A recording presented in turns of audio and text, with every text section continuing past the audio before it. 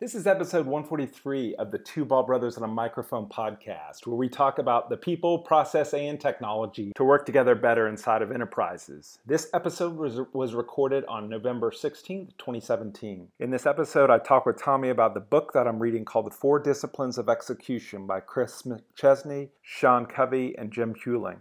In this episode, we discuss section number 1 of the book. Enjoy this episode, and thanks for listening.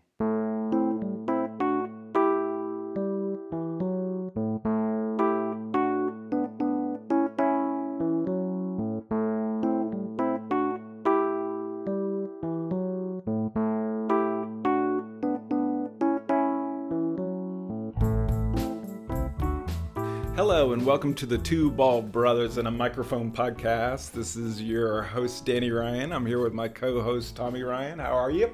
Doing well. Recovering from the wedding. Well done. Yes. It was a wonderful wedding. Yeah, it was. It's nice. Yeah. It's a once-in-a-lifetime thing for me.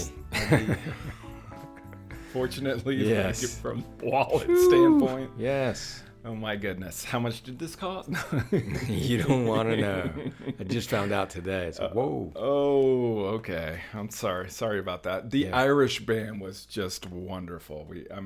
My whole family had a wonderful time. So good. It was well done. The food was excellent. The venue, the church service was wonderful. So yeah. So let's pick back up. We were talking about the Four Disciplines of Execution, the book from Franklin Covey. And last time we had gotten through the forward. And now we're going to hit on the first section of the book. And so we're going to go through that. And section 1 is covering what the Four Disciplines of Execution are. The first discipline is focus in on the wildly important. The first discipline is to focus your finest effort on one or two goals that will make all the difference, instead of giving mediocre effort to a dozen of goals. And there's a nice little graphic that they show where they have the number of goals, and it's like 2 to 3, and then 4 to 10, and then 11 to 20, and then the number of goals achieved with excellence, and the higher number that you go up, the fewer achieved with excellence. Basically, you're splitting your time across multiple things, and this comes back to what they were talking about with regards to the whirlwind, the day job, the things that you just need to get done that show up on a day-to-day basis. I know that whirlwind. You know the whirlwind. Are you familiar with the whirlwind? I live that whirlwind. So they say, simply put, discipline 1 is about applying more energy against fewer goals, because when it comes to setting goals, the law of diminishing return is as real as the law of gravity. The fundamental principle at work in Discipline 1 is that human beings are genetically hardwired to do things one at a time with excellence. They bring up Apple here. Steve Jobs of Apple had a big company to run, so he could have proudly brought many more products to the market than he did, but he chose to focus in on a handful of wildly important products. Improving our ability to multitask actually hampers our ability to think deeply and creatively. Yeah. The more you multitask, the less deliberate you become, the less you're able to think and reason out a problem. And then we're going to talk about creating what they're calling WIGs, wildly important goals. We could wear wigs. It's appropriate that we cover wigs in the Two Ball Brothers and a Microphone podcast. So these WIGs are the goals that you must achieve with total excellence beyond the circling priorities of your day-to-day. And then they go through like a conventional thinking, which is all of our goals are priority 1. You can successfully multitask and exceed at 5, 10, or 15 important goals. All we need to do is work harder and longer. That's conventional thinking. The 4DX principle is many of our goals are important, but only 1 or 2 are wildly important. We call them WIGs. They are goals we must achieve. Our finest effort can only be given to 1 or 2 wildly important goals at a time. What's your initial reaction to this of focusing in on only one or two goals at a time? Well, and I don't know if this is a wig or not, but the utilization that we have has been the goal that we set there really influences some of the other kind of decisions that are made. So if you're honed in on that and you're focused in on that goal, then you can support that with the actions that you have that lead into the results of, what needs to be done to get to that goal. Mm-hmm. So the nice thing about having, fewer goals is the more goals you have, I think, not only are you spread thin trying to achieve all these goals, but also they end up conflicting with each other, I would imagine, at times where, well, either you're going to achieve this or achieve that. And one might take away from the other. So it's, trying to determine what's a healthy wig that, helps the organization thrive and preserves the culture that you want to have.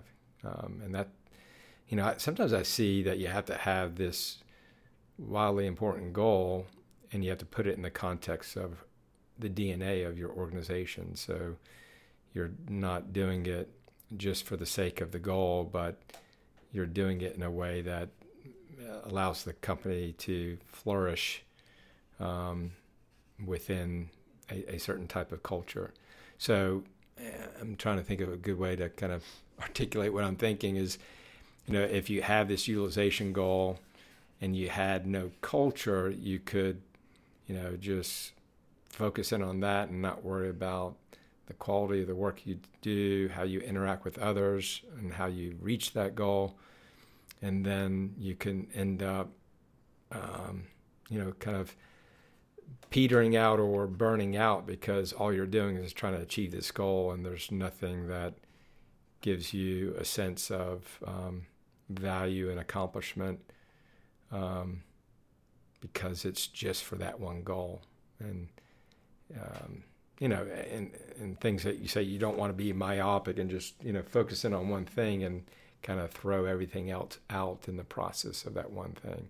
But I could be, misreading what a wig would be, but that's the first one that comes to mind for a consulting organization. Yeah, and that's good because I think this is, part of the reason why we're doing this towards the end of the year and as a part of our planning process is starting to think about what are our wigs organizationally wise and department wise. So 4DX may even mean saying no to some great ideas, at least for now. Nothing is more counterintuitive for a leader than saying no to a good idea, and nothing is a bigger destroyer of focus than always saying yes. And then they have a plaque that they said that should be in all leaders' office, which is there will always be more good ideas than there is capacity to execute.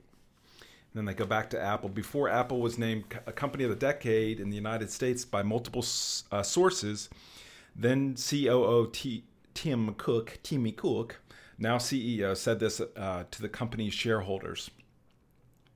"We are the most focused company that I know or have read of or have any knowledge of. We say no to good ideas every day. We say no to great ideas in order to keep the amount of things we focus in on very small in number so that we can put enormous energy behind the ones we do choose. The table each of you is sitting at today, you could probably put every product on it that Apple makes, yet Apple's revenue last year was $40 billion. Apple's determination to say no to good ideas has had devastating consequences for their competitors. Once we worked with a manufacturer that competed directly with Apple's iPhone. When we met with the leader responsible for creating the new interface to compete with the iPhone, how would you like that assignment? He was more than a little discouraged. It's not really fair, he said, shaking his head. Between our domestic and international operations, we make over 40 different phones. They only make one. As Stephen Covey says, you have to decide what your highest priorities are and have the courage, pleasantly, smilingly, unapologetically, to say no to other things. And that way you have a bigger yes burning inside.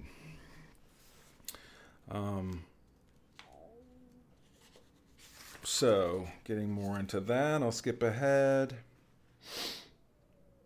So here's the question that is asked that you need to ask yourself about a wildly important goal. If every other area of our operation remained at its current level of performance, what is the one area where change would have the greatest impact?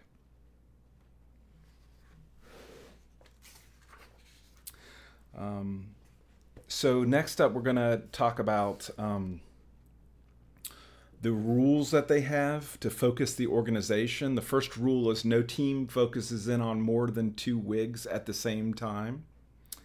And this is overall, you're looking at they have this sort of like what looks like an organizational chart where the company is at war and each of the departments are fighting their own battles with their own WIGs. The battles you choose must win the war, whether it's a military conflict or war on hunger. There's a relationship between battles and wars. The only reason you fight a battle is to win the war. The sole purpose of WIGs at lower levels in the organization is to help achieve the WIG at the higher level. It isn't enough that lower level WIGs support or align with higher level WIGs. The lower level WIGs must ensure the success of the higher WIGs. So you're seeing sort of, you have one or two as an organization, and then we might, for us, if we apply this to us, there may be a 1 or 2 WIGs for delivery, 1 or 2 WIGs for finance, 1 or 2 WIGs, and they all support the one that's the whole organization. So it's what is your part of this? Senior leaders can veto but not dictate. The highest levels of execution are never reached when the strategy is devised solely by the top leaders of the organization and simply handed down to the leaders and the teams below. So they're talking about working with this as a team of coming up with what is your WIG. Rule number 4, all WIGs must have a finish line in the form of, and this is like SMART goals, from X to Y by when. So the WIG itself has to say, I'm going from X to Y by when. So this gets us out of the, revenue focused WIG they mention is increase the percent of annual revenue from new products from 15% to 21% by December 31st. So it gets us out of the sort of the whole, improve this or influence this or, retain the best employees, those types of goals, because you can't measure them. They're not time bound. So the next part I really like, which is when he's talking about NASA in 1958, it had what their goals were that year.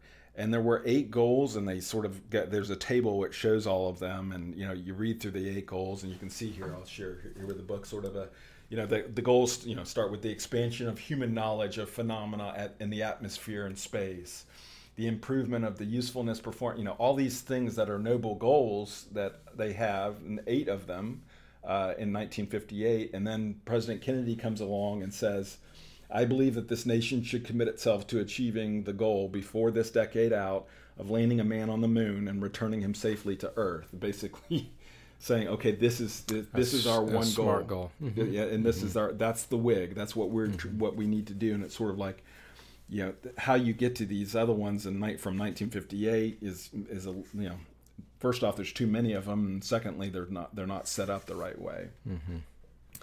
So then they have it breaking out organizationally, where you can see the war is man on the moon. The battles are navigation, propulsion, life support. So thinking through these, when a team moves from having a dozen we really hope goals to 1 or 2 no matter what goals, the effect on morale is dramatic.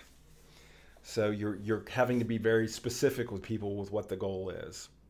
As Steve Jobs often said, I'm proud of what we don't do as much as what we do.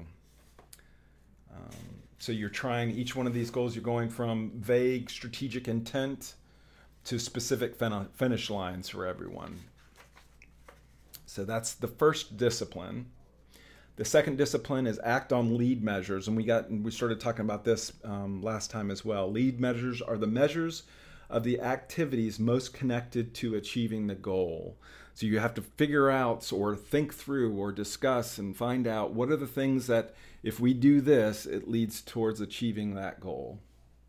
While a lag measure tells you if you've achieved the goal, a lead measure tells you if you are likely to achieve the goal. Again, likely, this is the whole problem that everyone has, especially marketing has it, everyone has it, which is attribution, which is saying what led to this, what made this change, how can we attribute this change, and this is where the thought needs to be applied to, is saying what is it that we would do that would lead to a change in a lag measure. While a lag measure is hard to do anything about, a lead measure is virtually within your control. For example, while you can't control how often your car breaks down on the road, a lag measure, you can certainly control how often your car receives routine maintenance, a lead measure. And the more you act on the lead measure, the more likely you are to avoid that roadside breakdown. Once you have defined your wildly important goal, it would seem natural, if even intuitive, to then create a detailed plan listing all of the specific tasks and subtasks required for achieving the goal in the coming months. But with discipline 2, that's not what you're going to do. So with conventional thinking, it's keep your eye on the lag measures, the quarterly results, the sales numbers, pounds lost, stress out, bite your nails while you wait. The 4DX principle is focus on moving the lead measures. These are the high leverage actions you take to get the lag measures to move. So the formula from X to Y by when in a WIG gives us the lag measure, but the WIGs are not the only lag measures in your world. So a lag measure measures the goal. A lead measure is predictive. It measures something that leads to the goal. It's influenceable. It's something we can do. You can influence something that has to. It's not the result. It's not the result. It's something you're doing. So this way you're getting into more of what can we do versus measuring something and just saying what happened. You would likely choose, so they're talking here about losing weight, right? What do you do to lose weight? When you're weighing yourself on the scale, it's, that's a lag measure.